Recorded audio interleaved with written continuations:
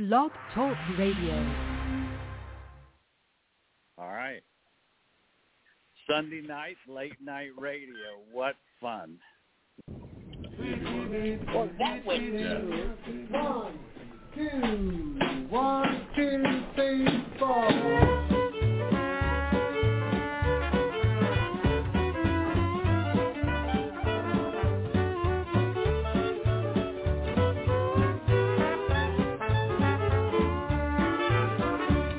Woke up this morning looking for my shoes, looked behind the trunk, found the hesitation blues. Lordy, tell me how long. Lordy, tell me how long. Will I have to wait? Will I have to wait? Can I get you now? Can I get you now? Must I hesitate?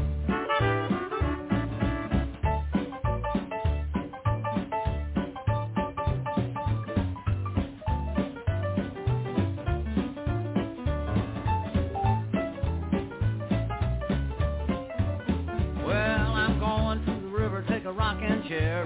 Blues overtake me, rock away from here. Lordy, tell me how long. Lordy, tell me how long. Will I have to wait? Will I have to wait? Can I get you now? Can I get you now? Must I hesitate?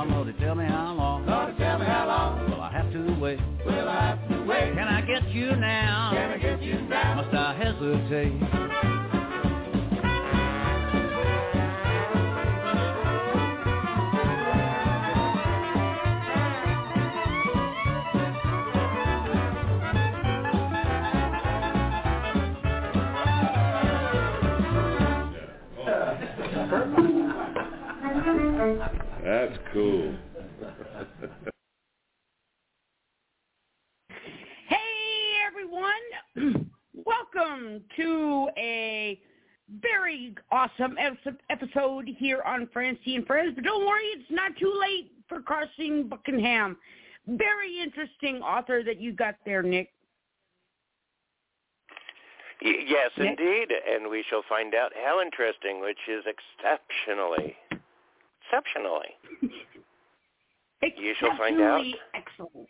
Just listen. All right. I know that you and I, Nick, we were, looking for a special co-host. I guess our co-host forgot about the show tonight, but I actually found us a special co-host.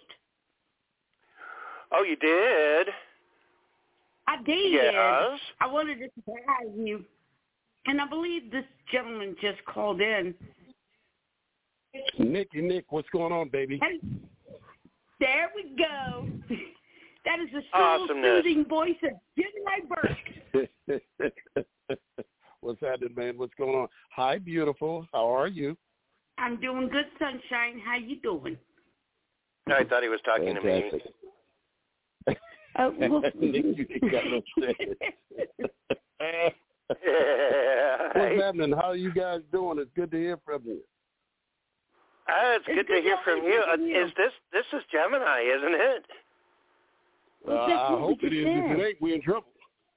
Okay, I was trying to. She didn't tell me who it was, and I had to think for a second, and then I just glad I didn't say anybody Nick, else. Who the one to call you Nick? The Lion King. Come on, Lion King. Yeah, you have a unique voice too. So I mean, that's why I guessed it the first time right. Calm, soothing voice of Gemini Burke. Calm, soothing voice of Gemini Burke. Yeah. What's happening? What's the topic tonight? What we got going? We got going. One of my newest authors, Carson Buckingham.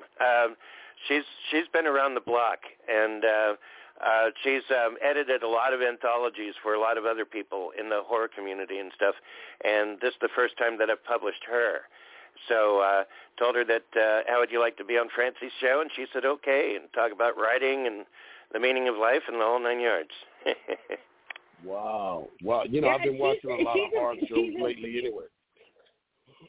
Oh, okay. She's a very interesting person. Yeah. She's done stand-up comedy.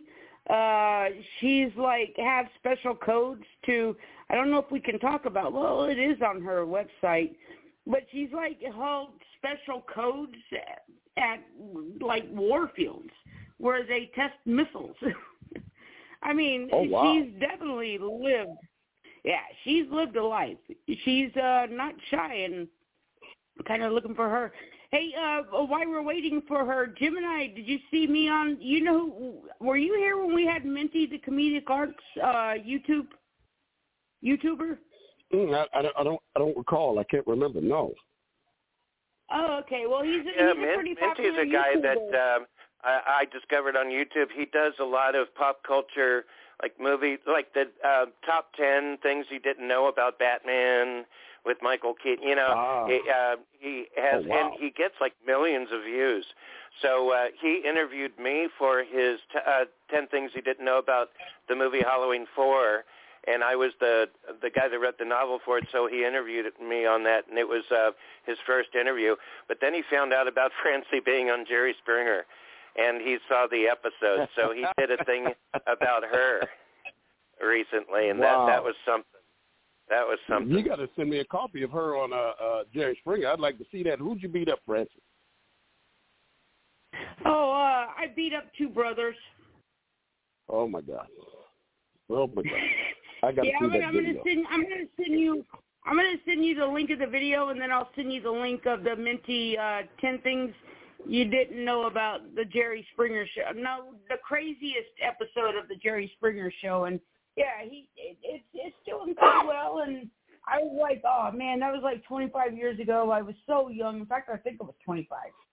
I was so young, and I was kind of cute back then.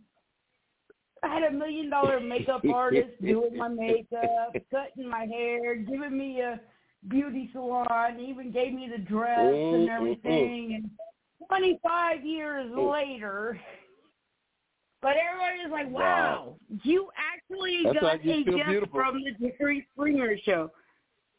You're still beautiful, but from what Nick told me, Nick said you're very beautiful. He told me, he said it. Yeah, that is true. I'm just letting you know what Nick said. I'm just letting you know what he told me. Aww. He said you're very beautiful. He says you're beautiful too, Gemini.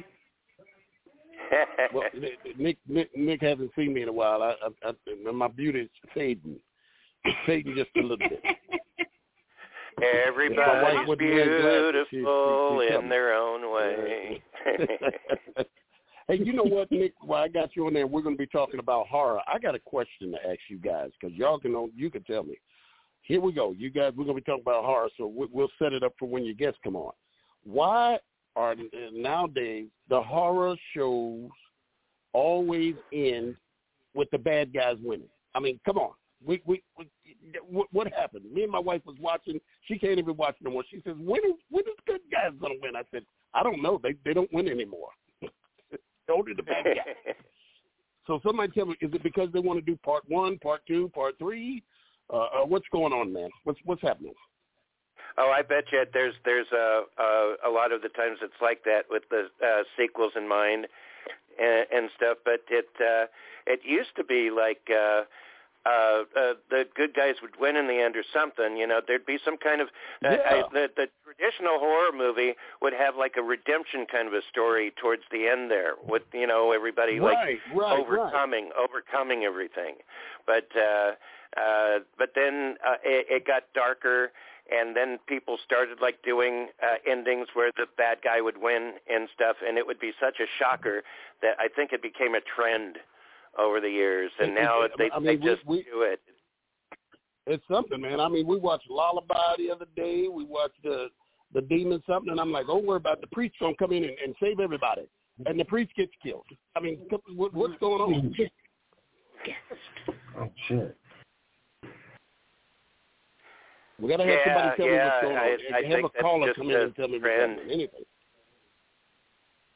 They must think that there's they have test screening audiences and so forth, and they get to choose like between like different endings also these days. So they just fill out their little forms there in the theaters. Did you like the ending? Which ending did you like better? You know, I've been through that too. So I think a lot of audiences, studios are there to make money. So they don't want to just drum out the same thing unless it makes money for them. So I think audiences like it. Audiences must like that, and that makes them money. I think that's the main reason.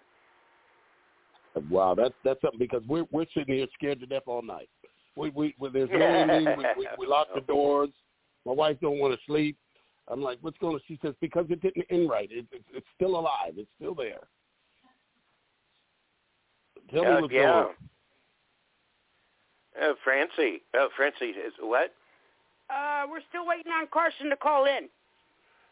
All right. Well, we're still waiting on Carson. Francie says Carson Buckingham, great artist. Tell me more about Carson Buckingham. Who is she? Tell me more about her. Well, I recently published a book of short stories for her called "Too Late for Praying," and excellent stuff. Very eclectic, and not normally necessarily traditional, but she's found her voice in these things, and she's written many short stories and things over the years. And this is a bright and shining example of hers. She's also written books called Home and A Rotten Ruin, and she's edited many anthologies, one of which I was involved in about 2013. So I think she's been doing this for over 10 years. I was one of my stories was published in the Best of the Horror Society anthology, and she edited that. And she's known throughout the industry for editing anthologies like that too, as well as her own short stories and stuff. So yeah. Wow. Because I mean, horror stories are big now. I mean, it's like every time you turn, there's a brand new one out. I mean, it's amazing. Yes. I mean, that genre just keeps growing and growing. There's practically horror though in everything, in science fiction and fantasy, and there's horror and romance too. It's different levels. When we grew up, there was stuff like what is that? Amityville Horror, Exorcist, Halloween, and was a couple of other ones, but it wasn't a lot of them. But now, I mean, they're coming up with some of everything. Like every time you turn on the TV, you're seeing a new horror movie. It's amazing. Oh yeah, Go ahead, Lion King. Yeah, all those platforms have like their entire horror movie sections and stuff, and a lot of them nowadays are like their own movie studios, aren't they? Like Netflix is making their own movies now, original, and so is Amazon. And, Wow. And a lot of them are horror movies. It's amazing how some of these horror stories are really, really, they got more to kids being little demons and devils, and and it's like, what is going on? I thought only The Exorcist had the little girl scary. Now everybody's scary. They have that new movie now called Megan, I think. It was like a I want to see that. Demon possessed. The thing about Megan, Yeah. Yeah, but Megan's not really scary. I mean, her eyes don't turn red. She don't get all bloody she just kills a lot of things. Oh, well, yeah, that's true. It's those other ones You know, where the little kids are laying in the bed. You know what's going to be the C2 movie, though, this year? What's that? It's going to be Cocaine Bear. Cocaine Bear. Hands down. You think That's so? going to be... Cocaine Bear? Yeah. You think that's going to be the hit? Because I'm going to have to watch it if that's the hit. I think that's going to be it. There's a news talk radio show that, they're news all day long, and they did not want to read any critics tasting about, is this movie good? So they got a private screening, and they said, oh, my gosh. This movie is funny. This movie is scary. It is going to be the go-to movie this year. Well, it's nice when you can laugh and be scared at the same time. Yes. I think. Did you see the bear? He was like rubbing his back. Yeah, they said Cocaine Bear was like the best movie they've seen in a really, really. But you know, though, it was actually based off of a true story. What? Really? Unfortunately, the bear overdosed, but they turned it into a fun script. They found out about the story that really did happen. The bear was on cocaine and he overdosed. Wow. Sorry Poor to be bear. a downer. Yeah. Sorry Poor to be bear. a downer. But Sorry the to bear be a didn't die downer, in the but movie, it is though, right? based on... Huh? But he didn't die in the movie. The bear didn't die in the movie. They got to have Bear 2. You know, Cocaine Bear 2. I mean, that's what they're doing. Oh. Hey, guys, I think Carson just called in. Fantastic. Okay, I was kind of trying to hit her up online also just to make sure that everything was A-okay. We're talking about Cocaine Bear. I don't think that's going to be the big hit, but it sounds, it's like a big trendy movie now. Everybody's like, what's Cocaine Bear? Oh, it's based on a true story? Oh, wow. About a bear on cocaine. I want to see it. I want to see it. Whoever sees it first, let me know. Let's get the first update because I want to see it. Because first I was like, what are they even talking about on this? And I was like, oh my gosh, this is a movie. I totally want to see it. I heard it's very entertaining. Check that out. Okay. Cocaine Bear. That sounds like something I want to see. Yeah, I wonder if they'll have Cocaine Bear 2 or no Heroin Bear. Well, as long as they don't kill the bear. It's like gonna you be said, a they killed the bear.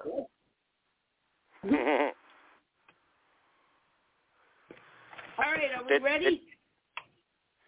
I'm ready. We're ready. I'm ready. Ready, set, go. The Lion King's ready. Right. I'm good. If Nick and Nick's ready, I'm ready. It's All Lion right. King. Oh, by the way, before I bring Carson on, Jim and I got Nick this lion Valentine bear that sang "I'm hooked on a feeling," and I got him that lion because, and I was like, Nick, do you even know why I got you a lion Valentine gift? Yeah. And he's like, yeah, Nick, do you know why? I was like, because you're the Lion freaking King. Yeah, right. I didn't get it at first, and then I realized. You didn't I'm the wait a Lion minute, King. hold on. You didn't get that you're the Lion King? Well, I'm sorry, Mr. Burke. I'm just sorry. I can't believe you, man. I can't believe you. My goodness. Yeah, I got him a lion, and it was hooked on a feeling, and he lights up. His whole mane lights up and everything. All right, here we go. Are we ready for Carson? Let's do it. All right, let's do drum it. Roll, drum roll, drum roll. There we go. Can you guys hear me all right? We can hear you. I hear you perfectly. How you doing? Okay, good. Good. Yes, okay. Yes. How you doing? I'm really. I'm really sorry I held you guys up. Oh no, that's okay. It added to the dramatic effect. Yes, oh no, I'm just pretty much. No, I'm just kind of a dinosaur as far as I think we're all as far as our I've got you guys up on my computer. Should I turn that off so? Yeah, Okay, let me down the volume. Yeah. Okay, hold on. This is like Should I turn that off so? Wait a minute. All right, there we go. Okay, we're fine now. I'm a real dinosaur as far as technology goes. So, well, I wasn't really sure how to join you. We're old. We're old. Let me introduce everybody we got going on here. Of course, it's me. And we got Nicholas Grabowski. Yes. Hello. And we got a very nice, awesome soul singer, Gemini Burke here also. Hello, young lady. How you doing? I'm doing just fine. How are you?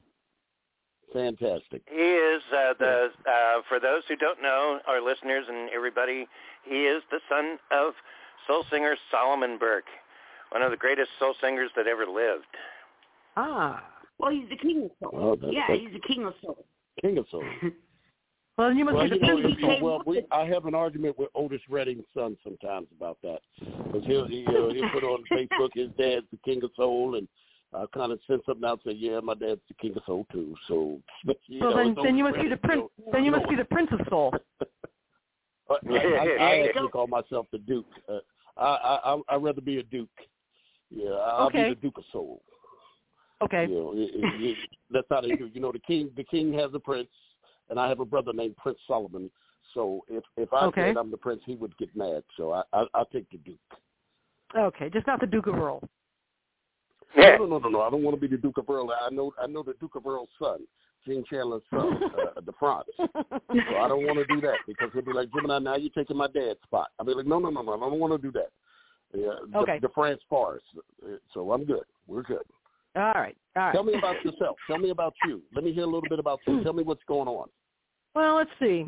I kind of led a wild life. I'm a Connecticut. Well, I'm a Connecticut native. Okay. I have Scottish and Eastern European heritage. I've been living in rural Kentucky for the past 6 years. My childhood was very unhappy and complicated. So as a result of that, failure to fit in and rejection are common themes in what I write.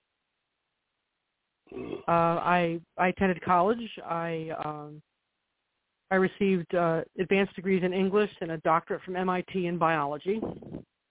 Wow. I ran 2 genetics labs in MIT for 10 years, and walked away from that because it became less about pure science and more about politics, and I have no patience for politics. Ooh, I like that. So I reinvented myself as a writer. I've owned a motorcycle. I've lived aboard a 50-foot sailboat for a couple of years. I've jumped out of planes more times than I can count. I was a Golden Knight in the Army. Hey, we got lots of things we got in common. Keep going. I've been married more than once and finally found the love of my life for the 4th time around. That sounds like keep going. I collect autographed photos of comedians, and I collect creepy dolls. Creepy dolls. We won't come over to your house. Nobody's coming over to your house if you got creepy dolls around.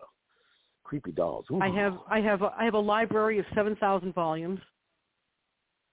Wow. My library's done up like Halloween. It's always Halloween in my library. In my library I have life masks of all the Universal monsters, the horror monsters. Wow. Yeah. That's pretty nice to walk to the bathroom late at night. Go by the library. Nice. Yeah, they're lit up. So it's kind of cool. It looks pretty cool.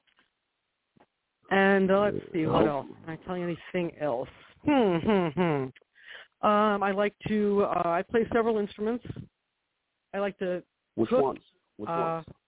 Cook and garden, and I sing passively, but not at the same time. Okay. I play anything with strings. Wow. Let's see. And you drive a motorcycle. That is just amazing. I used to have one. I used to have one. The cello, the violin, guitar, bass, anything with strings, you got it. Banjo, yep, I got it. Wow. I got it covered. Anything with strings. Wow. Oh, the banjo, one of my favorites. No, anything with strings. Mandolin. Wow. The harp, you could do the harp. Harp, you can do that? Mm-hmm. Oh, sure. Wow. And along with Too Late for Praying, I have one paranormal suspense novel currently in print, Gothic Revival, an anthology I compiled and edited, The Best of the Horror Society 2013, and two other novels, Home and Noble Rot, that are currently out of print, but I'm taking steps to see if they get back into print very soon. Anything else you want to know? Yeah, so let me ask her that question that I asked you, Nick, because it looks like she might have the real answer to help me. Ma'am, I've been watching a lot of horror stories lately, and my wife is petrified now. We can't watch them late at night because she says the good guys never win anymore. Can you tell me why that is? The good guys are not interesting. Oh. I found the answer, honey.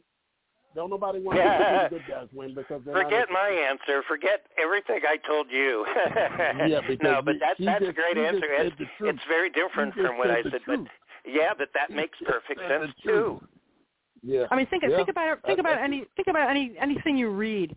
The good guy is never very interesting. It's the nasty folks that really get your attention. Well, that's why that Santa Claus thing this time. The guy Santa Claus killing people. Because I've always grew up Santa Claus was a nice killer and shooting and killing people. Oh yeah, that's the real Santa. Yeah. Yep. Yeah, she's right. I was also a stand-up comic. I was also a stand-up comic for a while. Who? Whereabouts? Where did you frequent? Wow. Well, I got a full ride at MIT, but the only thing they wouldn't pay for was my books. So I had to pay for my books somehow, so I started doing stand-up, and I did that for about 3 years while I was at MIT. Paid for my books. Oh, wow. Nice. Rodney Dangerfield was a very close personal friend, and I miss him to this day. I love Rodney. Oh, I love him. I heard he was, without a doubt, one of the nicest men you can ever come across. Absolutely. He was a wonderful human being. You know, funny thing about him is he always said, and his catchphrase was, "I don't get no respect," but I bet you he got tons of respect. Yes, he did. Everybody loved him. Love that guy. He crossed over to all genres. Everyone loved him. Mm-hmm. All colors, all people, all races. Everybody loved him. Mm-hmm. He was fantastic. Yep. Yeah, Rodney Dangerfield. I know a couple of comedians, and they've come across the greatness of Rodney Dangerfield, and they were nowhere near as big as Rodney Dangerfield, but they always said the same thing. He never, ever made us feel less than him. Nope. He would take us out to dinner. He was our best friend for the whole night. He helped me a lot. He helped me a lot with my comedy too. He was wonderful, and I even wrote a line for him. Oh, you did with that? And it was in Back to School. Yeah, and great movie. We were sitting around discussing dieting. If he had just eaten, and I looked at him and I said, you know, the shape you're in, you should leave your body to science fiction. And he said, I am taking that. He opened his wallet and pulled out a 50 and handed it to me. I'm buying it from you. And he put it in Back to School. Nice. Wow. So he didn't steal it from you. He bought it from you. No, he bought it. Yeah, he bought it from me. Hey, we need to sign that $50 he gave you. We need to sign that. We should have had that. That's the signature. You should sign that one. That's money right now. Yeah, because they say that all comedians go to comedy clubs undercover to steal other jokes, but he's like, no, I'm buying that from you. I would have given it to him, but he insisted. That's the way he was. Well, it takes a real That's comedian awesome. to see. It takes a real comedian to notice a line, because what you said there, he probably said, "Wait a minute, I could use that. That's good." You know, but if you're not a real comedian, sometimes you won't pick that stuff up. You just won't pick it up. That's true. And wow. you know, you definitely have to be proud of that you made Rodney Dangerfield laugh. I mean, come on. I made him laugh all Not the time. only laugh, but fire. I spent a lot of time with him. I made him laugh That's all nice. the time. I spent a lot of time with him. I'm ready. Make the whole audience, make everybody laugh. Give us something. No, that's it. We're talking about horror writing here, man.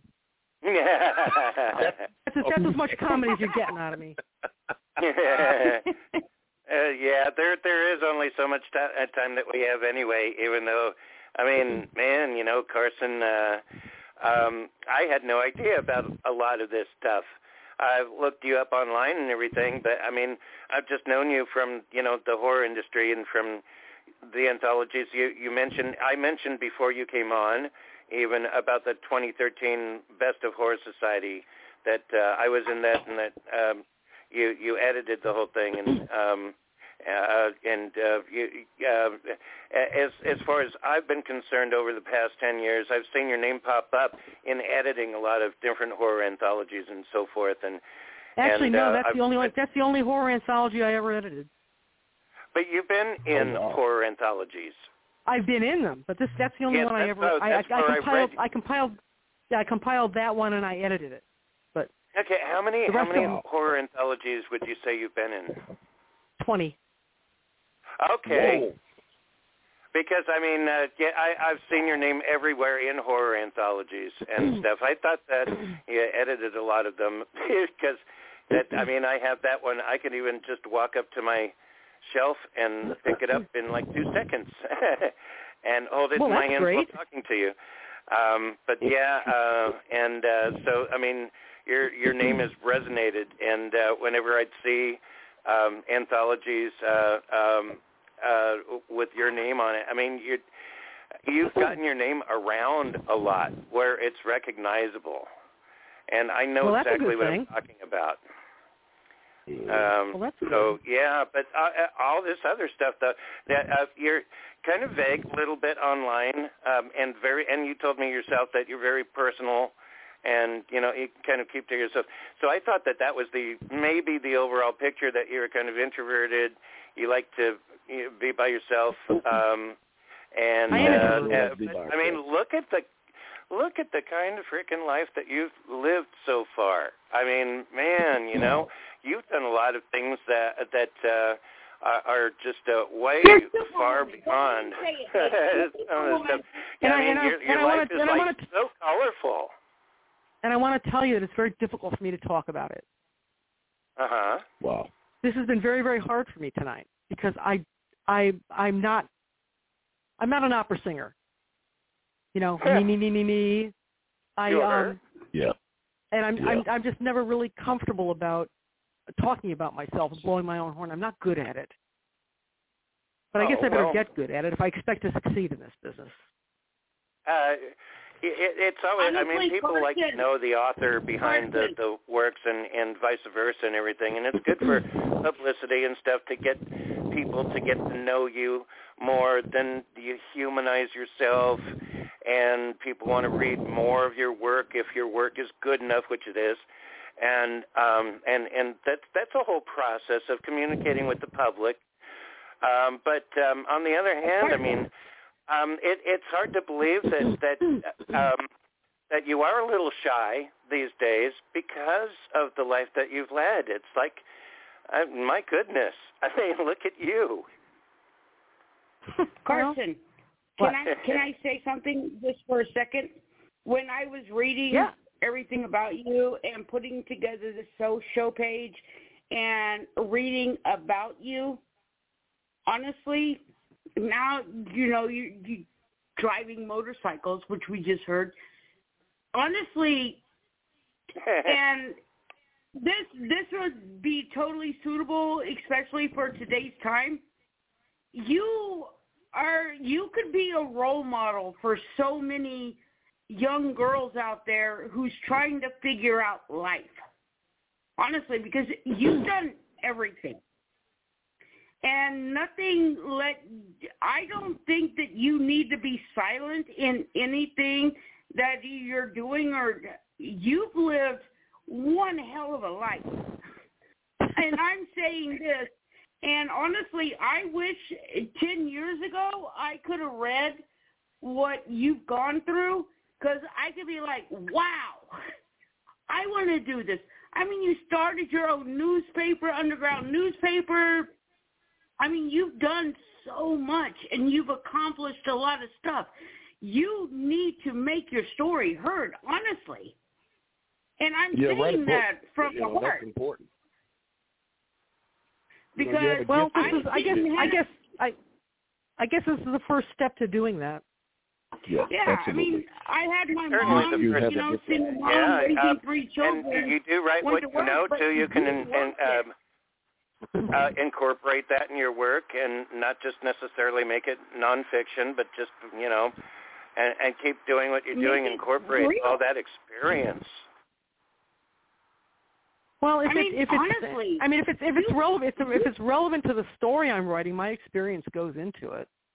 I mean, Gothic Revival is very much autobiographical. That's the most autobiographical thing I've written. Gothic Revival. Mm-hmm. Okay. But I'm going to have to look that up and read it. Let's get back to Too Late for Praying. Yes, let's get to it. Tell me about that one. I want to hear that. Well, I mean, it's a horror anthology. All the stories are very different. There's a little bit of everything. There are a couple of stories that are very funny. At least I hope they're very funny, but they're meant to be. But my style of writing is very very approachable. It's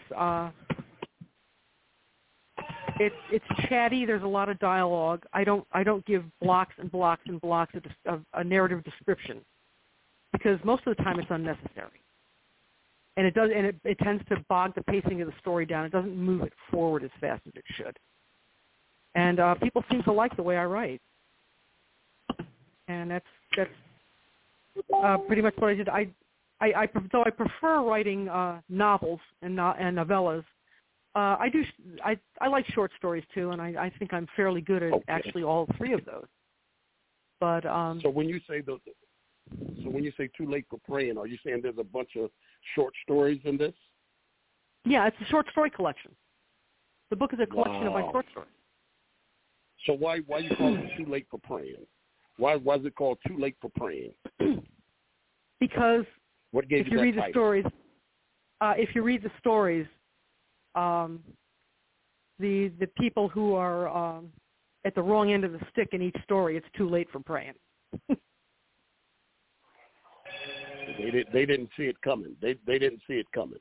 It's just too late for praying. They've gotten themselves into situations, or there's one story there about a young boy who his mother is. I'll tell you about this one story.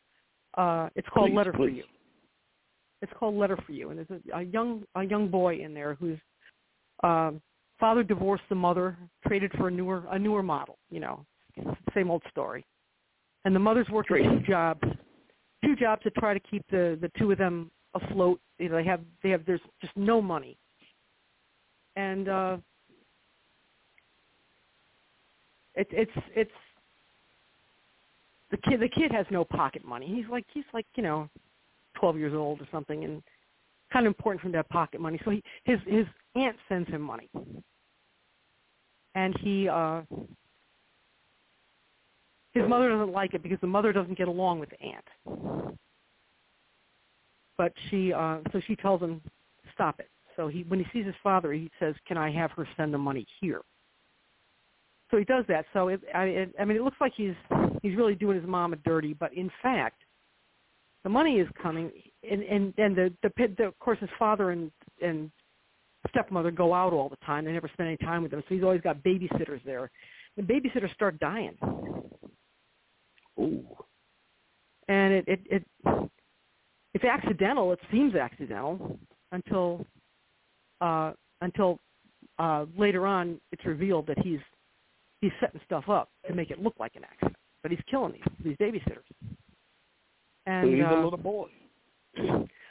Well, no. See, now this is where the reader is going to jump to exactly that conclusion. But I'm glad I did. The money is coming from his friends, his other little friends in the town, and they're paying him. He's a babysitter contract hitman,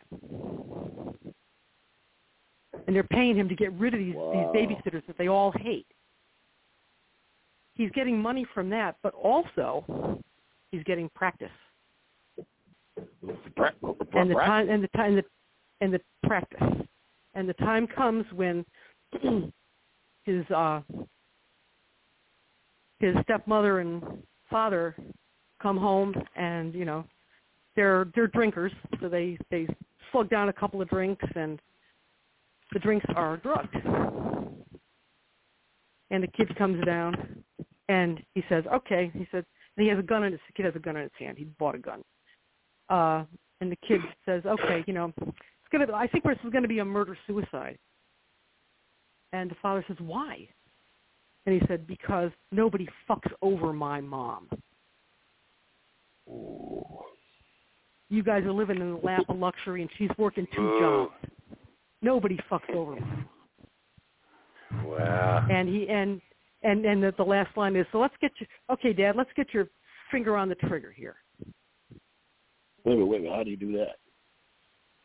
Huh? How do you get his dad's finger on the trigger? Because that's how you get a murder-suicide. Yeah, he's gonna put his dad's finger on the trigger and shoot the stepmother with his dad's hand, and then turn the gun with his dad's hand on it and pull the trigger and shoot his father. Wow. Well, how's he gonna be his dad? But he's a little boy. His dad's stronger, right? He's drugged his dad. Oh my God. They had a couple of drinks when they came home, and he had drugs in the drinks. He drugged his dad. Oh he my drugged God. them all. This little boy. Boy needs a therapist. You think the kid is evil, but he's kind of got a good reason for it. Does he have a therapist? What's that? Does the little boy have a therapist? Does he have a therapist? Yeah, hope so. Don't know. That. But anyway, so that's that's kind of Wow. what the story is. Wow. Yeah, that is that's a very hardcore. And well, that's why I published. Who published this book, Carson? By the way. Oh, Black Bedsheet. Black Bedsheet Books published this, and I want to tell you, you will not find a better publisher than Nick Grabowski. Oh, thank you. Wow. Wow, who's thank that? You. I'm gonna have to give him a call. I'm just so excited to be working with Nick, and I'm really hoping he's going to publish my other 2 books too. And I'm wrapping up a 4th novel. So Nick is planning on it. I will give you a little insight. Nick's planning on it. Who are y'all talking about? I know they're in the Lion King. Yeah, anytime I accept an author and I publish them, I take them as priority over anybody new. So you could be guaranteed that if I publish you once, I will publish you, whatever it is that you have afterwards. If it's not good enough, I will work with you on it. But it's something that I just, ever since the beginning, I kind of figured that, if they give me a chance, I'm going to give them everything I can, and vice versa, wow. I suppose. But, yeah, so it definitely, I have authors that I've published like 13, 14 of their books over the years. Wow. And I'm that way. I always wanted to be, when I started out, to be a publisher wanted to do the kinds of things that I wanted as a writer for me to see in a publisher, because I've been screwed so many times. I mean, even back in the days with Halloween 4, that was just terrible stuff. But at least I got published and, made a name for myself anyway.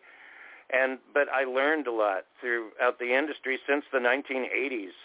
So when I decided to be a publisher, I thought that it was a good business decision, for one thing, so that it's not just about me. I didn't want to have a second job aside from just being a writer. I kind of figured that, well, yeah, a second job, but not no matter who I worked for, people went bankrupt all the time. I was out of a job, had to look for another one. There's no such thing in the working force as a guarantee of a job security. And at least as far as I'm concerned, in my neck of the woods with my personal experience, I figured, I have no job security. Every time I have a job, it's like they go bankrupt, everybody gets fired, you have to, so whatever. So I figured I learned how to publish myself with just self-publishing and print on demand, and I started designing my own covers. As soon as I got the rights back for my stuff, I just learned the ropes, and then I figured I can do that for other people, and then the rest is history. And so, well, you did it the right way. You did it the right way. I've got one guy who wants to hire me now. Wow. To do editing for him. He wants to open a publishing company. Okay. He has self-published a kid's book about colors, and it's called The Adventures of Who Owl Colors. It's 36 pages. It's a picture book. It really doesn't do much teaching with colors, and he thinks that this is good for ages 3 to 8 for learning colors. Wow. So I said to him, I said, do you have any kids? No kids. And I said, are you aware that children begin learning their colors at age 2? By 3, they know. Yeah, I was going to say that, but I didn't want to be a smarty pants because I had a couple of nieces. No, yeah, of course. Well, I've raised two sets of little stepkids, so I know how the phases of growth. And we were talking about other things, and I said, well, I have one book out available called Gothic Revival. You may want to check that out. He said, no, I'll probably never read it. I said, okay. I said, you want to be a publisher. You want to write kids' books, but you don't have kids really understand them. You obviously are not a reader. I said, you didn't do any checking about me at all, and it's available all over the place, and you didn't even Google my name. Wow. And I said, and you've told me you need an editor because you don't know how to write. I said, so wow. I'm thinking here that... I hope he's got a lot of money. I hope he's got a lot of money for you because did he charge a lot of money to keep you? Did he charge people for publishing? Did he charge? I mean, it's like in the 70s, people used to say, wouldn't it be fun to open a boutique? Now it's, wouldn't it be fun to open a publishing company? They know nothing at all about it, but they think that they can use the authors as guinea pigs and learn as they go. It's astounding to me. Hey, Carson. It is. Wow. It's because of the advent of the internet. Nick, just one thing. We do have Reverend Bill McDonald live too. Bill McDonald. Oh, yes. You told me about that like 15 minutes ago. Fabulous writers. Bill McDonald, you're live. And he's been through. Well, he's done a lot of great writing. He just came back from India, from a tour in India. Oh wow! Wow. Not a place I'd want to go. Oh, yeah. I love you. You're so best. I had a feeling you But were. both Gemini and Bill have got to get together sometime. I mean, I'm sure that, these are two iconic figures here on Francie and Friends right now on a show dedicated to Carson Buckingham. Carson, you should this is incredible. We got two iconic figures. Count them on your finger, two. Bill McDonald, the great Reverend Bill McDonald. You did read her bio, right? Gemini. Oh yeah, I mean yes, but wow, this turns out to be. I guess maybe I am overwhelmed. Maybe it's just me, because these are you are overwhelmed? two fantastic people that have done great things with their lives, and they grace Francie's show, talking to the great Carson Buckingham. That is just incredible to me. The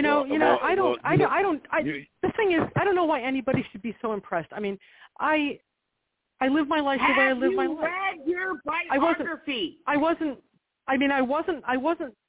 setting out to say, I'm going to do this. I'm going to do that.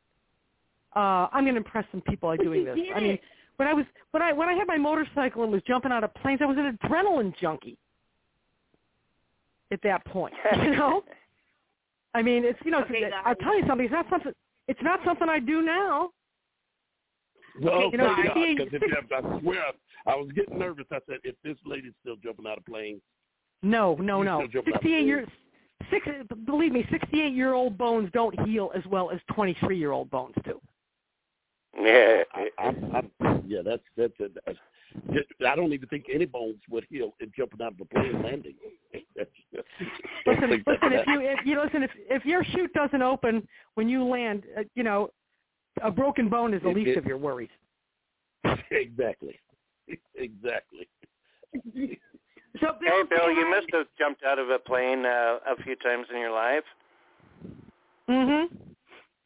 Yeah, I was a Golden Knight in the Army. We did air shows. No, Bill McDonald. Oh, I'm sorry. Hey, that's okay. Am I here? Am I on the air? Yes. Yes, you're here. Yeah, we can hear you. We hear you very good. Yeah, I've jumped out of airplanes. Only fools jump out of airplanes, so I qualify. You know what, Gemini? Me and Nick, we got to go jump out of a plane now. No, don't do it. Don't do it. Jump out of a plane. The only thing I'm going to jump out is the one at the playground that the kids play in. I'll jump off of that one. There you go. I'm That's it. Yeah. I'm not going any higher than 2 feet. Let me tell you something. Skydiving, and this was told to me the first day I went to ground school, skydiving is one of the few things in life that you can do everything right and still die. Oh. You're writing a horror story right now. That's just not thinking about it. That is the God's truth. That's a God's truth. You can do everything right and still die. You know what? I just wrote a book with what you just said, because you got to think about like a Groundhog Day. Look, it's like a Groundhog Day. Remember the movie Groundhog? Imagine a guy jumping out of a plane, and he jumps out of a plane every that movie. time. Look, I and hated that every time movie. he jumps out, the chute doesn't open. I hate that movie. So every time he wakes up, he's trying to find a way to make sure the chute opens, and every time it doesn't open. That's the movie. Somebody better write that down. That's the movie. That's the Groundhog Day. You can write that down. Think about it. I'm serious. God bless you. I give you the idea. God bless you. I'm with you. Like you said, I need one of you guys, though.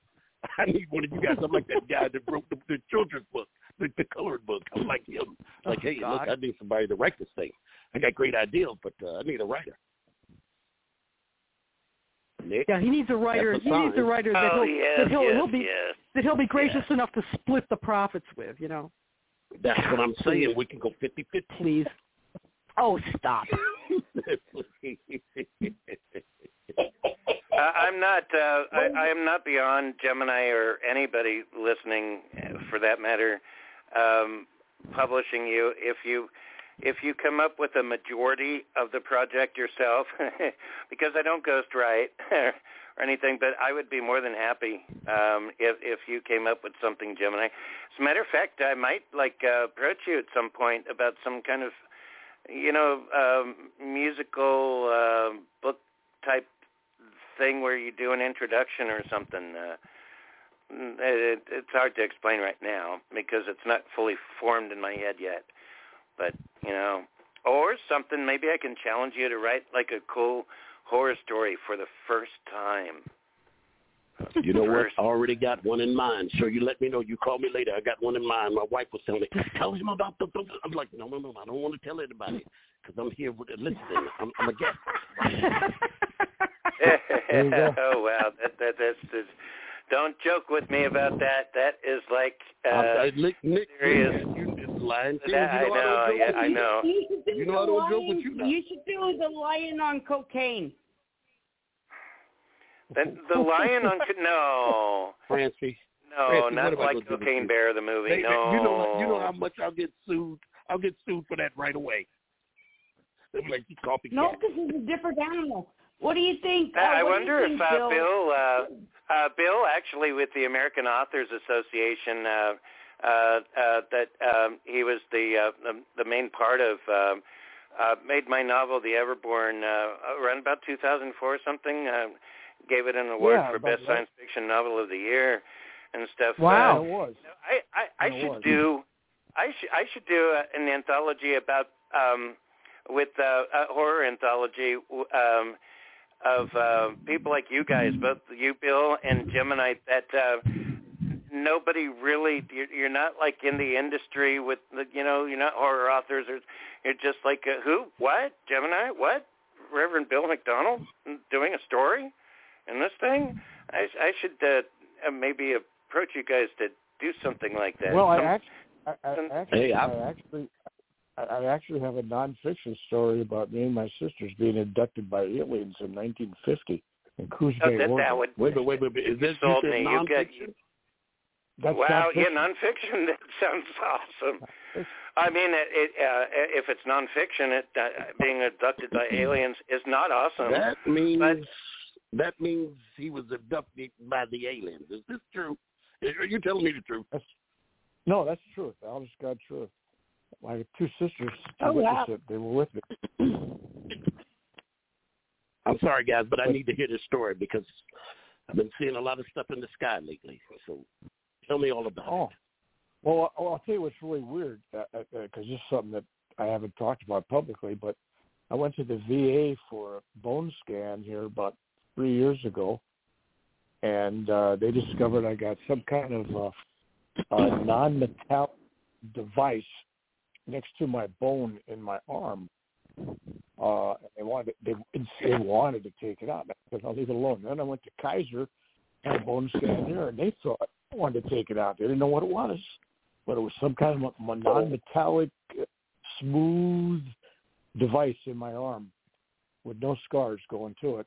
So it was somehow inserted once upon a time. Kind of. Okay, see, now I'm scared because I've seen that on TV. I've seen documentations on that on TV. You're making me nervous. We got to keep an eye on you because they might. It's not funny. I'm telling you, I've seen it on TV. I've seen it on TV. A lot of people got that inside them. They don't know where it came from. No, here's what's the kick. Since Jimmy Carter, the president, is dying and everything, he's kind of not a very good friend, but I've had dinners with him and his wife. And we, believe it or not, we talk about his UFO sightings and the files that he's read, and we talk about Ronald Reagan, UFO. Mm-hmm. Wow.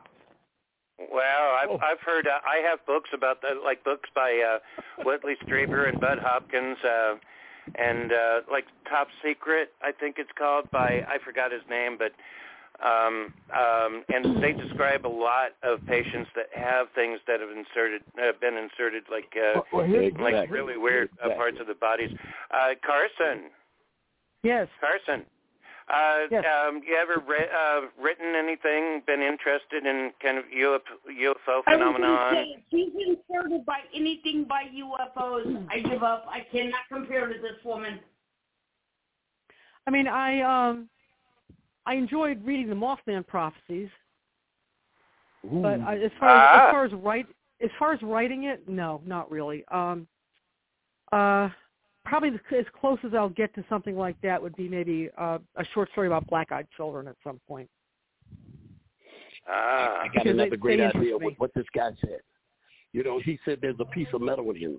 Do you know we could write like a horror story like that, to where everyone that's around the world like that, these metals that's in them, they did it on purpose, and they all supposed to come together one day and do something really, really fantastic to the planet.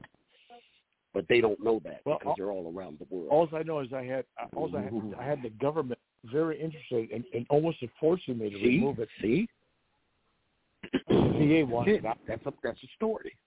That's a movie. Because there's a lot of them around the world. We just got to connect them together in some form or fashion. Come on, writers. Come on. You guys see it. You know you see it. Think about it. Well, my specialty is paranormal suspense, so I count me out. Paranormal is a lot like that, though, in a way. It's just stuff from beyond. Paranormal is more like, you know, from beyond, like dead people from beyond, like ghosts. But really, it's all the unknown, like X-Files type of stuff.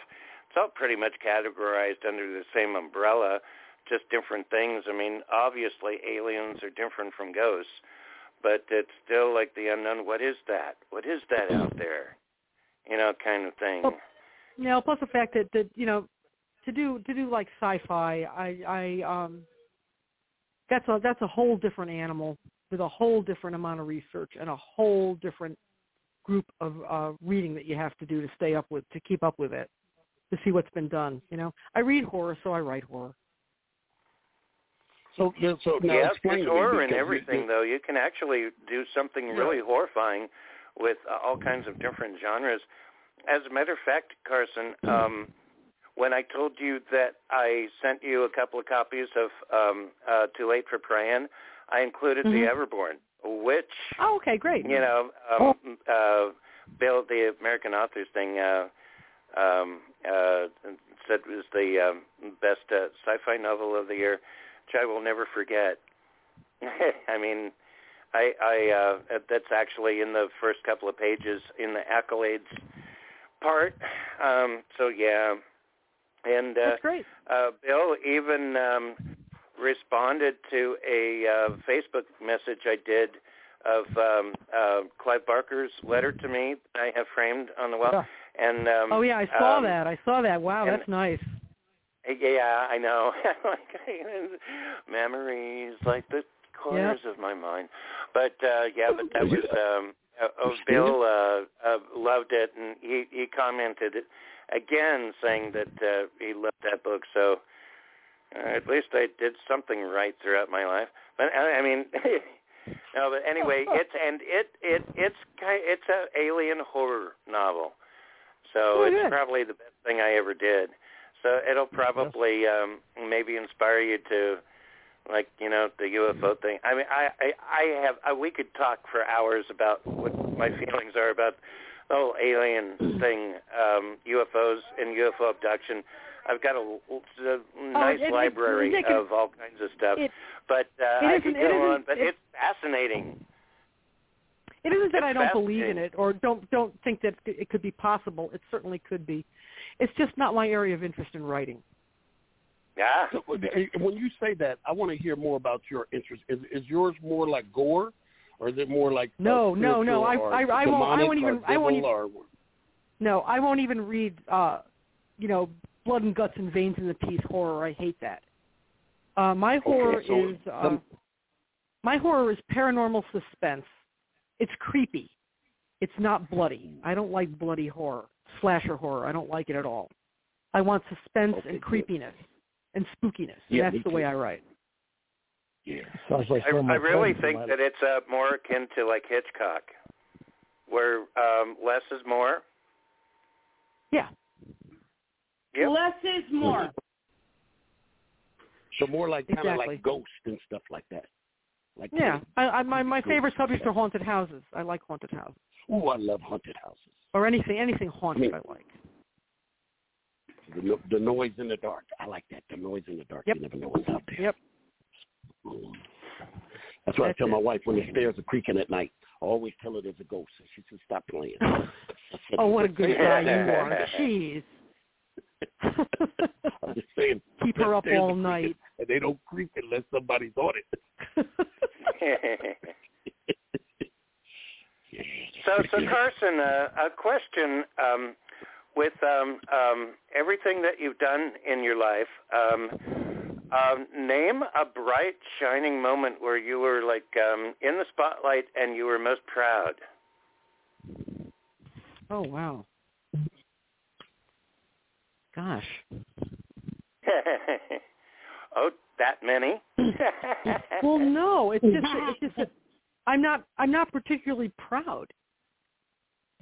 Oh, you don't look with great fondness off of a great a moment. Carson, I mean, I'm proud of the fact that I have 3 stray cats outside that I feed every night. I'm proud of the fact that I leave food out for possums and raccoons. That's what I'm proud of. I mean, I just accomplishments are accomplishments, but you know, if you get all wrapped up in pride, it slows you down. It can, or it could help. I mean, it could inspire. Hello, is this thing on? Carson. Yes, you're on. We can hear you, Francie. Yes, okay. yes. Okay, thank you, Bill. Again, let me say to you, reading your accomplishments, I'm that kind of person that says, you know, if I go to a party dressed well, they're like, oh, you look nice, you know. You know, you shrug it off because you don't like compliments. But I'm telling you, everything that you accomplished in life, you need to brag about it. Because there's so many women out there, young girls, like my nieces right now. You know, if my nieces read your autobiography and they're like, oh, crap, I could do that. I'm just telling you, I'm being straight up honest with you.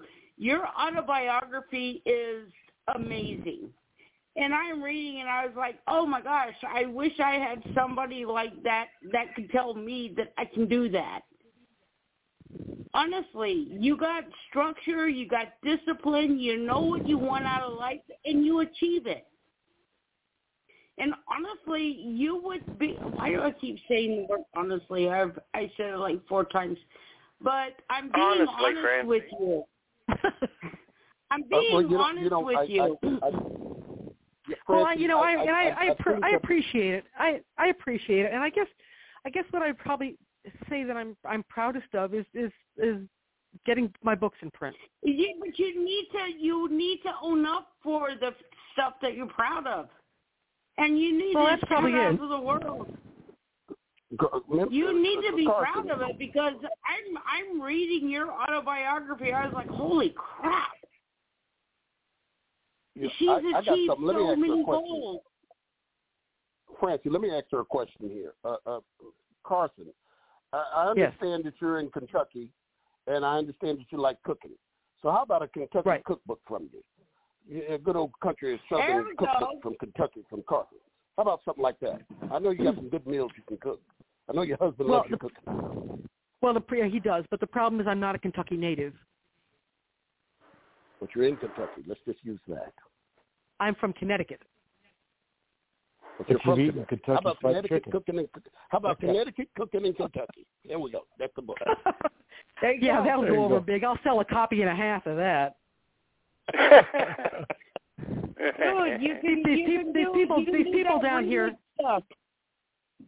These people down here don't eat the way I eat. I'm very health conscious eater, and down here it's like 3 starches with every meal and not a green in sight. Rice, potatoes, macaroni and cheese. Rice, potatoes, exactly. With bread. You know, maybe the next collection that you have, Carson, at the very end, you can include a couple of recipes. Oh, then you just sit back and listen to your arteries harden. Yes.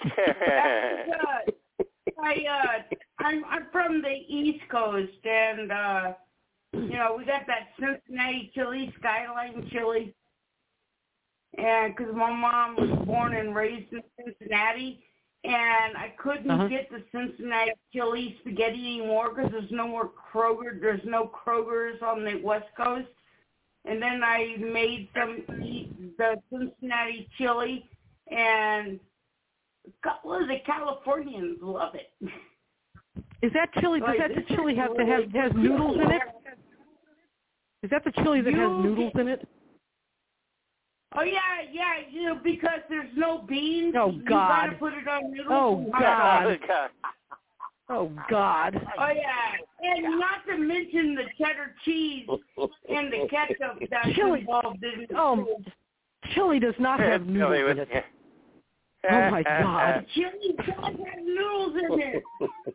I actually thought that at first. I really do like at least her version. I've never tried the real Cincinnati chili, but as long as it doesn't have beans in it, but it's kind of like spaghetti, but it tastes a little different.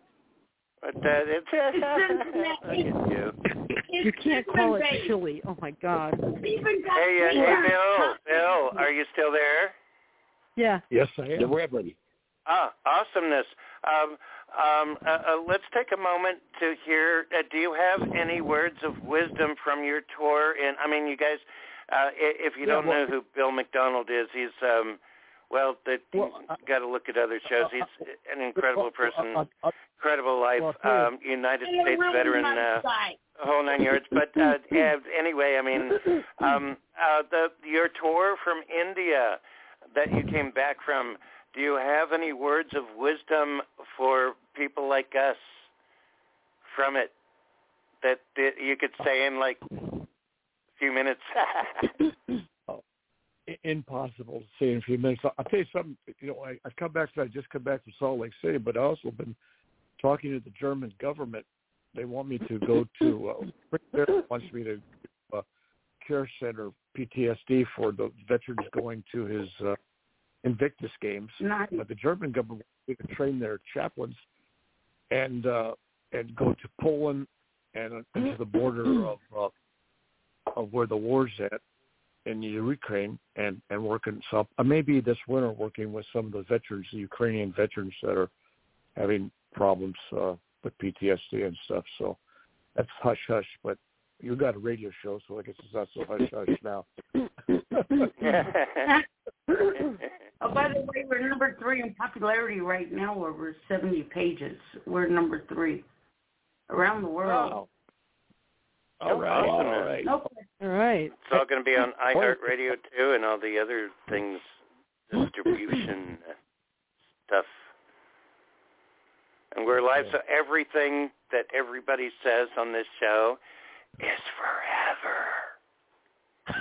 Actually, we're in the party now, so they're not hearing us right now. You know, Francie and Nick. You know what is awesome here? From what I heard, the 2 other host people you have here, they're in the military, or they're former military. So you guys got 3 military people on here. Myself as a Marine, and I think you said you had a couple of Army. I'm Army Air Force. You got an Army guy, I'm Army guy, and I'm Army too. 2 Armies, 1 Marine. Now I won't hold it against them, but that's pretty good. Yeah. I will tell you this, Reverend Bill McDonald, and I hope that Gemini does not take this offensively. Not that I don't know if Gemini wants anybody to know, but he was actually in the Ukraine when Russia attacked the Ukraine. With his wife and kids, yes. Yeah, that was something. Oh my God! Yeah, we were stuck over there. My wife's Ukrainian, and we happened to be there for about the first 2-3 weeks of the war. We escaped to Budapest. Right? So we finally got out and was able to drive through the country to get to Budapest. The line to get into Poland was 25 miles long. So our guide took us to Budapest. Wow. Yeah, my wife just said. Yeah, I sometimes like my newspaper every day when I like wake up and I want to see what's going on in the world. These days is YouTube, because there's hardly any newspapers anymore. But I go to like different news sources, like local stuff, and during that time, Gemini Burke was on CNN, and they had cameras in his face with his family in the subway station in the Ukraine and stuff. And I'm telling Francie, that's Gemini Burke over there, and it's amazing. We had a show where Gemini, I had talked about it at great length, but man, you know, I mean, just that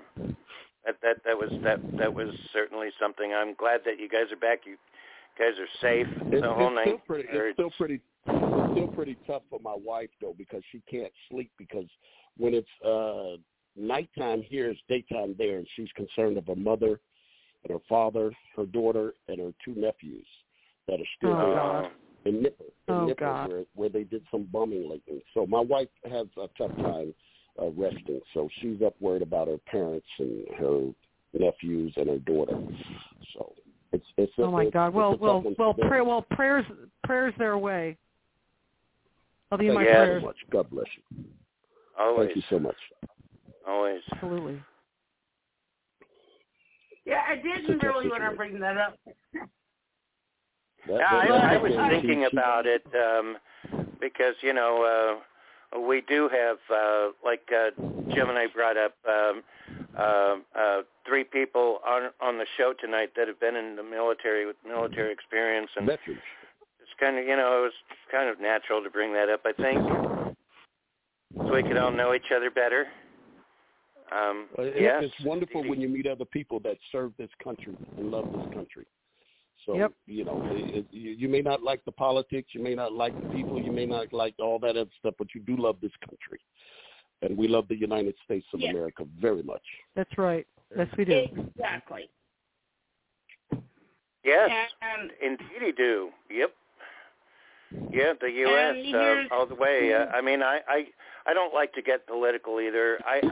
My political beliefs have been one way throughout most of my life growing up, and they kind of wavered and changed a little bit since I started. I don't know. It's a long story. The last 10 years, maybe. I pay more attention. I try to, you know, when it all boils down to it, I just like living here, doing my stuff, you know, publishing people's books, sometimes mine, going out gardening, doing some yard work, taking care of the house, taking care of my cats and my animals, and you know, and all that, and it's just something very simple. And I think that the older that you get, you just want some simplicity to a degree. I mean, I am who I am. I do like going to do shows and to exploit black bedsheet books and do all that as well. But, I mean, really, I'm more of a homebody these days. And I just like mostly just going on the computer, doing my stuff, and going outside and gardening. Can't wait for summer. You know, I've already started all my peppers and tomatoes. Oh, you have already? I haven't yet. They're already coming up, as a matter of fact. I have a greenhouse. We're in California, so it's best to get started here about the beginning of March. And I'll probably frequent Home Depot and Walmart and get some like tomato, pepper starter plants, and I'm going to plant seeds and the whole 9 yards too. That's you know, it's good for my soul and my cats. I mean, you know, I love the simplicity, but I do have a mission. So, you know, I've got my own business. Wouldn't have anything else. I can't imagine anything better. I agree. Wow. I agree. But don't eat I wanna tomatoes say something. after 7 because I get massive heartburn and I end up throwing up. Well, then don't eat them. Francie, you killed Hey, Bill. You're in town, right? For how long? Well, that's a good question. Yeah, I just got back in town from Salt City where I gave a huge workshop and a big lecture, and sold 2 suitcases full of books. Those books, right? And I'm gonna be in Southern California in the middle of March, and then I'm going to New York, Syracuse, New York, and then I'm going to North Carolina, deal with some veterans and do workshops there, and then I'll be in Texas, and I'll be back here in the summer. I'm kind of on hold Will you be here on Tuesday in Sacramento? On Tuesday, specifically? Yeah. I may have a medical appointment, but I should be around here, yeah. I was thinking, since I'm so reclusive and you get out so much, that maybe, you're welcome here anytime to, drop by. We can make you dinner or something. Do you want to come over for a tri-tip barbecue? Well, not a tri-tip. I mean, it's raining, Francie. Oh, yeah, it's going to rain until Wednesday. Y'all know I'm Solomon's son. Something to talk about. Yeah. So how you going to do that to me, Mick and Francie? You know I'm Solomon Burke's son, and if you look at a picture of him and you know the story of my dad, food is something that always gets us going. And you guys want to talk about ribs and tips and stuff. Oh, Gemini, you're welcome over here anytime, too. You're just so far away. But, I mean, you're welcome over here anytime. All the same. You can say, I just landed at the Sacramento airport, and we're going to say, Gemini, we'll pick you up. At the airport. I'm going to go by and see Carson first in Kentucky. They maybe get something healthy before I get with you guys. When I get with y'all, well, I promise I won't make you a Kentucky dinner. Yeah, please, not 3 starches. I can't do 3 starches. It won't. No. Now you come here, I'll make you a London broil with asparagus with hollandaise sauce, a nice multi-green salad, and potato latkes. Oh my gosh, you just do everything, don't you? You do everything, don't you? You're so multi-talented. That sounds I just love to cook. That's it. Honey, get ready, pack our bags. We're going to Kentucky. And then I tasted it. I was like, this asparagus sucks. Hey, Gemini? Yes. Hey, Gemini? Don't try Yes, I'm my here, asparagus. I just requested your friendship on Facebook. Fantastic.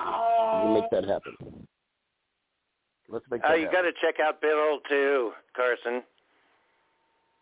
Yeah. Okay. Reverend Bill McDonald. So you have to start with a R. R-E-V. Yeah, Reverend McDonald. Reverend McDonald? Bill McDonald. Reverend Bill McDonald. Then you can find out everything about this dude. I mean, man, what a life, too. I mean, geez. Very privileged to know, like, you guys. Gemini and Carson, geez, you're a bag of chips, Carson. Hope we have a beautiful friendship over the years and that all that. Yes, indeedy. But I mean, Bill McDonald and Gemini Burke. I mean, very important people overall to the world. And very important people to me personally.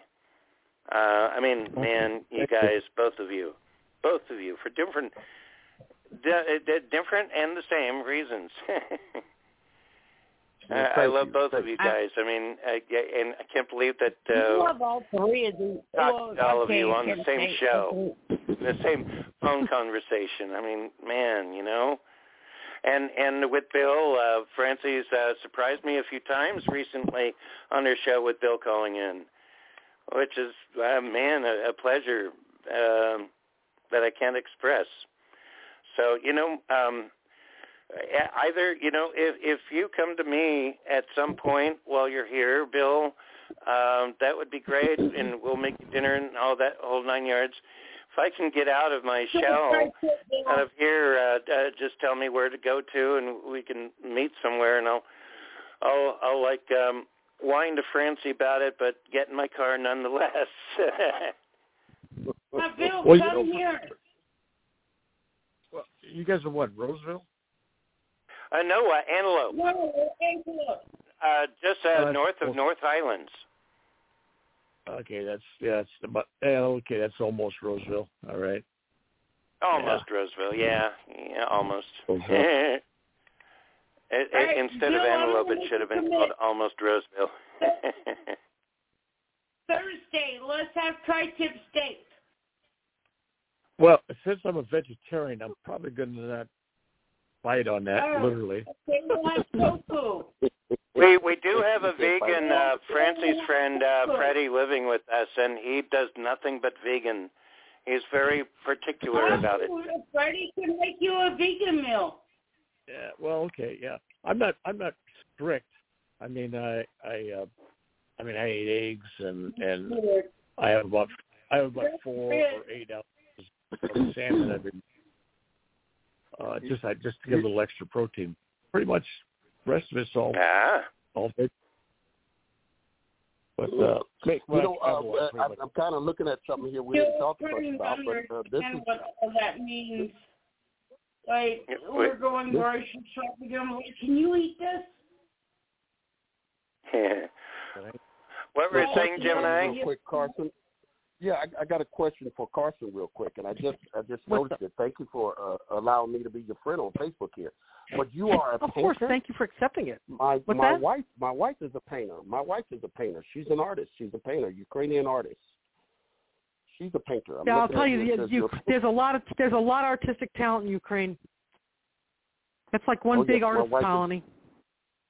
Absolutely. She's right now, as I'm speaking to her, she's back there painting.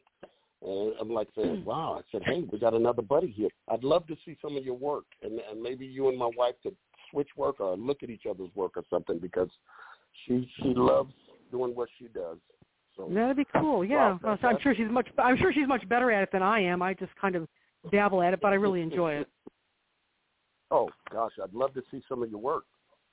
All right. Well, I can probably post some on Facebook at some point. I would love to see some of your work too, as well. Okay. But yeah, hey, Gemini, maybe just for a brief moment, maybe you can get your wife away from that and have her just say hi. Yeah. Let me see what I can do. Tanyusha, everybody wants you to say hi. Come here, honey. Honey. She's on down. You're in trouble now. She's coming. She'll say hello. Awesome. Honey, they're on live radio. They want to say hello to you. Hello, guys. Good evening. How are you? Hey, how's it going? Oh, здравствуйте. Who speaks Russian? That's Carson. Как дела? Cool. Как дела? Great. Godzilla. Очень хорошо. Right. Very good. It's me. Очень хорошо. You speak without accent almost. So clean. How you get it? How did you get it? I'm half Russian. Wow. She's half Russian. Don't hold that against. Don't hold that against me, though. Please don't hold that against me. I'm a nice person. Never. You're amongst friends. We are all mixed Russian with Ukrainian. That's why for me, we didn't believe in this war. First days we could not believe, because in Ukrainian it's mixed, Russian Ukrainian mixed. We all are mixed. That's why it was shock for us. And now we separated on Ukrainian and Russian in mind, our minds. Because Russian people they usually think other people not smart, though. The only Russian people very smart. This is difference between spiritual. Well, my grandfather was from Belarus. Oh. And wow. my grandmother was from Vilnius in So wow. All countries, neighbor countries, that everything was the USSR, and almost everywhere people still knew Russian language. And we, before war, maybe 70% of Ukrainians would speak Russian. They were speaking Russian, but war people, they stopped speak Russian. They were upset. It's very painful, and people try and speak only Ukrainian now. I'm scared when I will come back because I always speak only Russian, but I of course I know Ukrainian very well too. I think when I will come back, I need to speak only English, or I don't know. Maybe I will forget Ukrainian because they kick my butt if I speak Russian and Ukrainian. That's good. She knows Russian. Carson knows Russian. Yeah, pretty good. Yeah. Carson speaks Russian. That's cool. Well, my grandmother in Lithuania, she learned to speak Russian, Lithuanian, and Polish because she never knew who was going to be in charge one day to the next.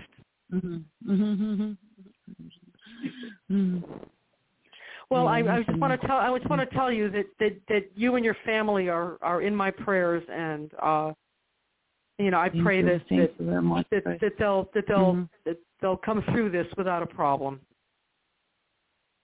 Thank you very much, because we don't know all our when prayers, it will be over. all our It prayers. will be over.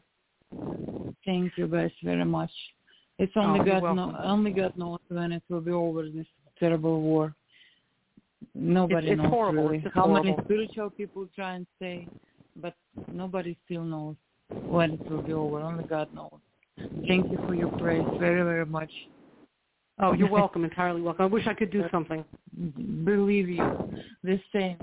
I wish I can do something, but nobody can. Really, only God. Well, So be well.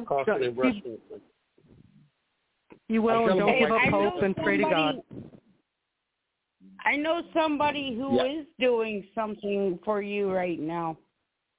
There's a man that loves you with all his heart. His name is Gemini. It's true. He's incredible. I don't know. I think God put it on him this test, because without God, nobody can do what he's done for us.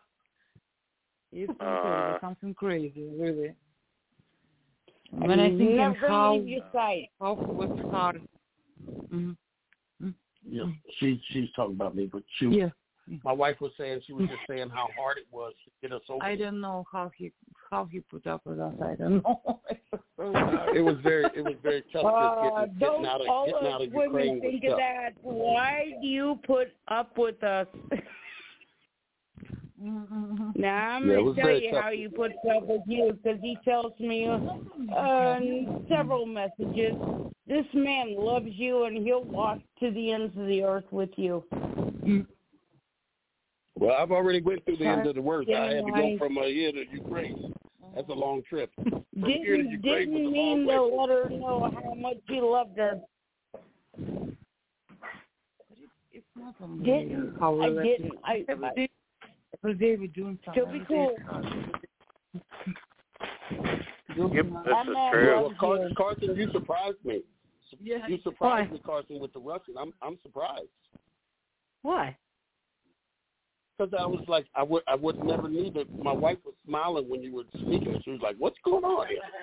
I was like, "Good, I didn't know." And without accent, she said, "You don't even have an accent." It was like she's perfect. I was like, "Hey, I didn't know." You know. Golf Carson is. So she loves, because she misses speaking her language to people. She misses speaking her language. I speak several languages. Oh, you speak several? Which one? French, Greek, Russian. Which other one? Really? Three different languages. French. I don't know. They're all Greek to me. Spanish. They're all Greek to me. And I know enough Urdu to be polite. Oh wow! Wow, and plus the string instruments, and plus the writing, and plus the comedy, stand-up comedy, plus the whole 9 yards. Wow, She's a painter. This has been compared to any other interviews you might have done in all of history. This is like the equivalent of like Dr. Phil almost for you, because we've really like unwrapped you like an onion, haven't we, Carson? Pretty much. Yeah, wow. Carson, you know I'm going to ask you back, right? If you like, I'll come back. Yeah, awesomeness. There's much more to say. And plus, we've had like these two great co-hosts. Wow, the great Gemini Burke and Reverend Bill McDonald. My goodness, what more can anybody ask? I don't know. That's what Gene Hackman said in Superman. Well, I was impressed to see that you had 3 veterans on your show, so that was fantastic. Oh, yes. Yes, indeed. Carson, where can we find you online? Find me on Facebook.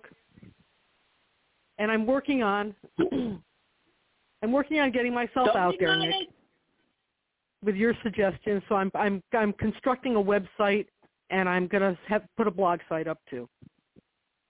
Awesome. But for now that we've talked on your show and gotten to know each other better, and plus the phone conversation the other day too, I get more about what you're all about. And like I told you, when it comes to promoting authors and everything, everybody's unique. So I can wrap my head more around how we can approach figuring you out and how to get you out there. Good. Better. Good. Yes, indeedy. Okay. All right. It's not going to happen overnight, but yeah. Oh, of course not. Creative ideas that brewing in my head, even as we speak. That's some stuff and things. So yes, Fantastic. yes. Wow, man, I think what a show, folks! Out there with those short stories. Those short stories could be like a Twilight Zone. That could be like a Twilight Zone. I would love for somebody to pick one of them up for a like a Tales from the Dark Side anthology. That'd be great. Exactly. That would be awesome. That would be awesome. Oh, you know what? I'm not sure how much more time we have, but I have another question that just popped up in my noggin. What attracts you with everything that you said about what you've been through in life and the accomplishments and everything that you've done, the whole 9 yards, attracts you specifically to want to be recognized as a writer or to write? Just write itself, and why do you choose? I have my reasons.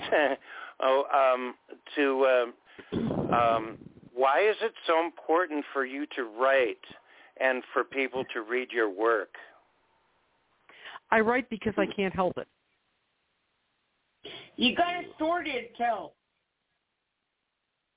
It's I write because this is the way I express myself. And if I didn't write, it would be like putting a gag on me.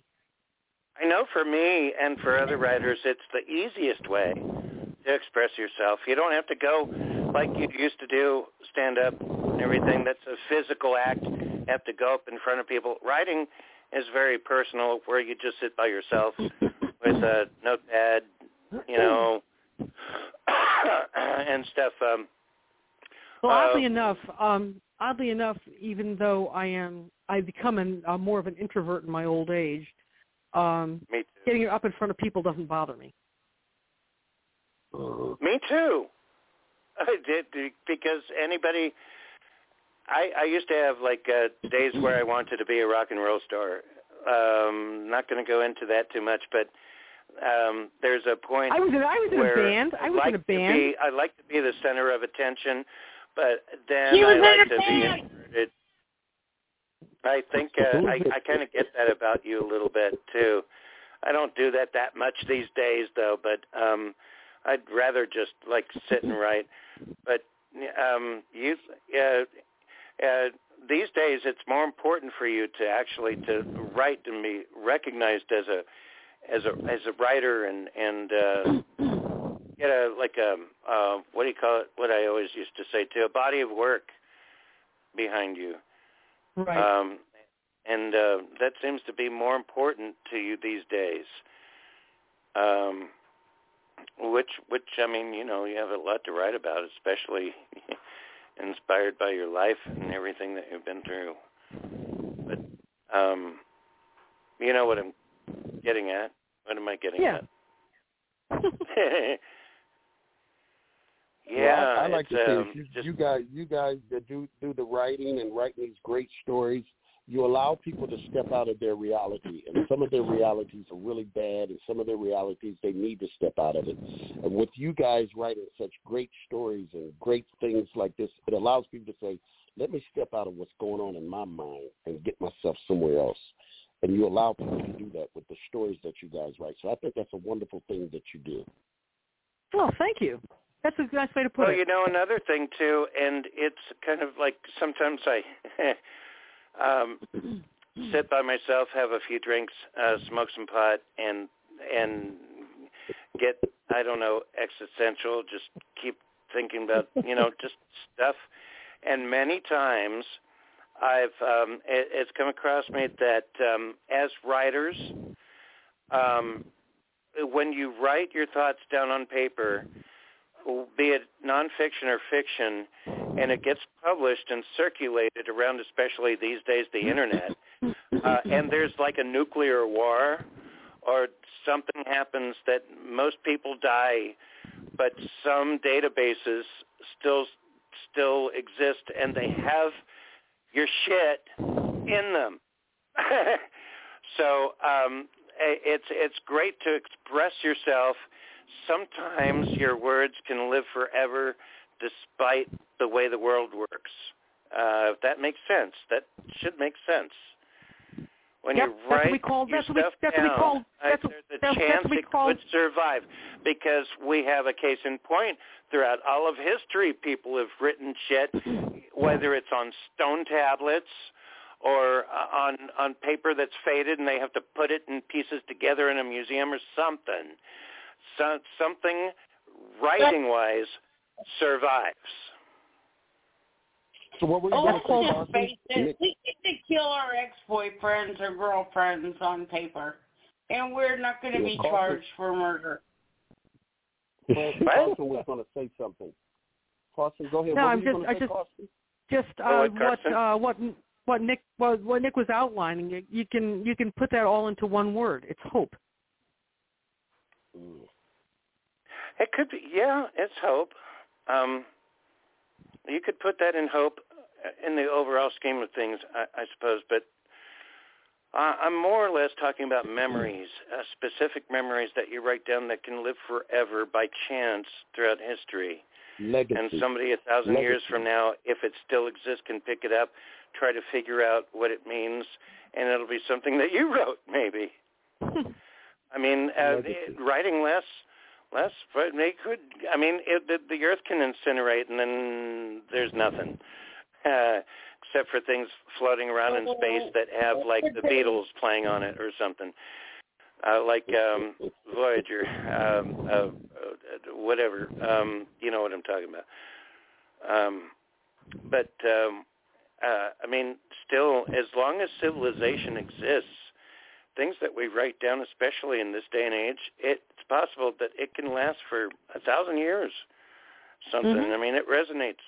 Our lives, we come and go. We die, and our families die, people die, everything, But really, some of our writing can be discovered later on, like the ancients. It's important for people to write, is what I'm saying, and to put down your memories so that they might live beyond you, way beyond you. Yeah, I watched a Doctor Who last night. It was the episode with Charles Dickens in it. And before they leave, Dickens asked Doctor Who, "My books, do they last?" That was the most important thing for him to know. My books, do they last? Yeah. Wow. And I imagine, it's important to me personally. My journals, my books, things that I write, that last beyond me, everything else, Exactly. So it's very important for people to write. If they don't know how, learn to write. Yeah, it's our legacy. We are about to be cut off mid-sentence. I'm sorry, we're about to be cut off mid-sentence.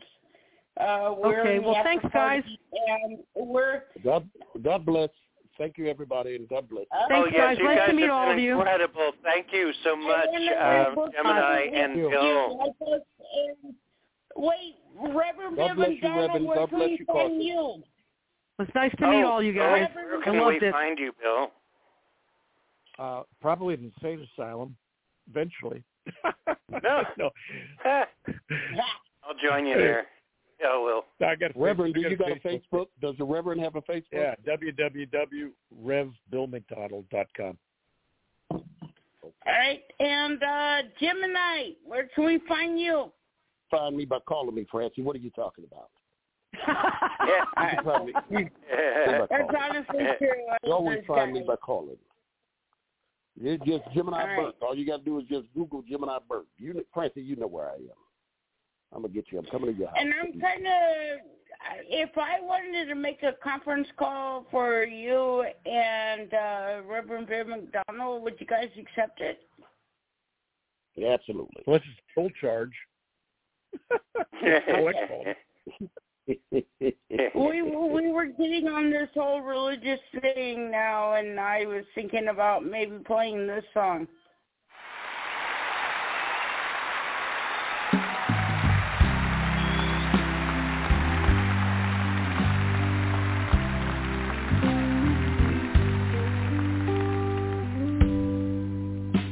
I've heard there was a secret chord that David played and it pleased the Lord, but you don't really care for music, do you? It goes like this: the fourth, the fifth, the minor fall, the major lift, the baffled king composing hallelujah, hallelujah,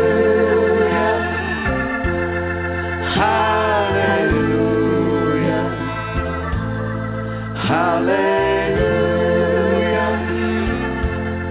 hallelujah,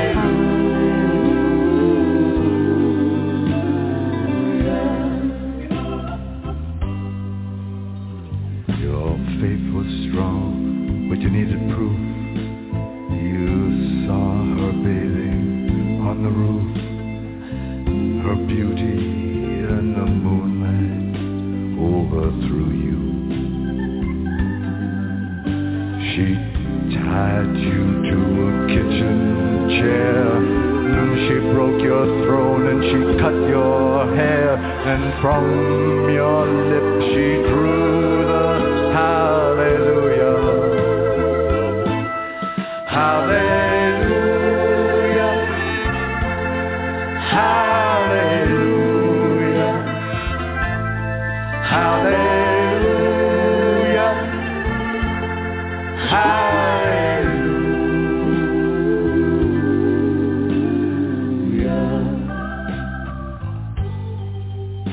Now, maybe there's a God above.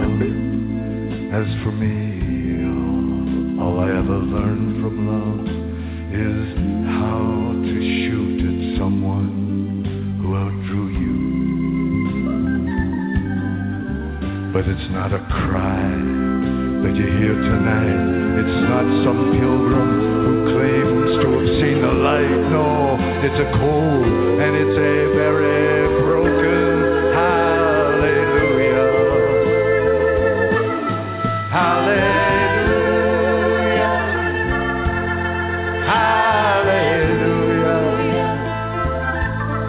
Hallelujah.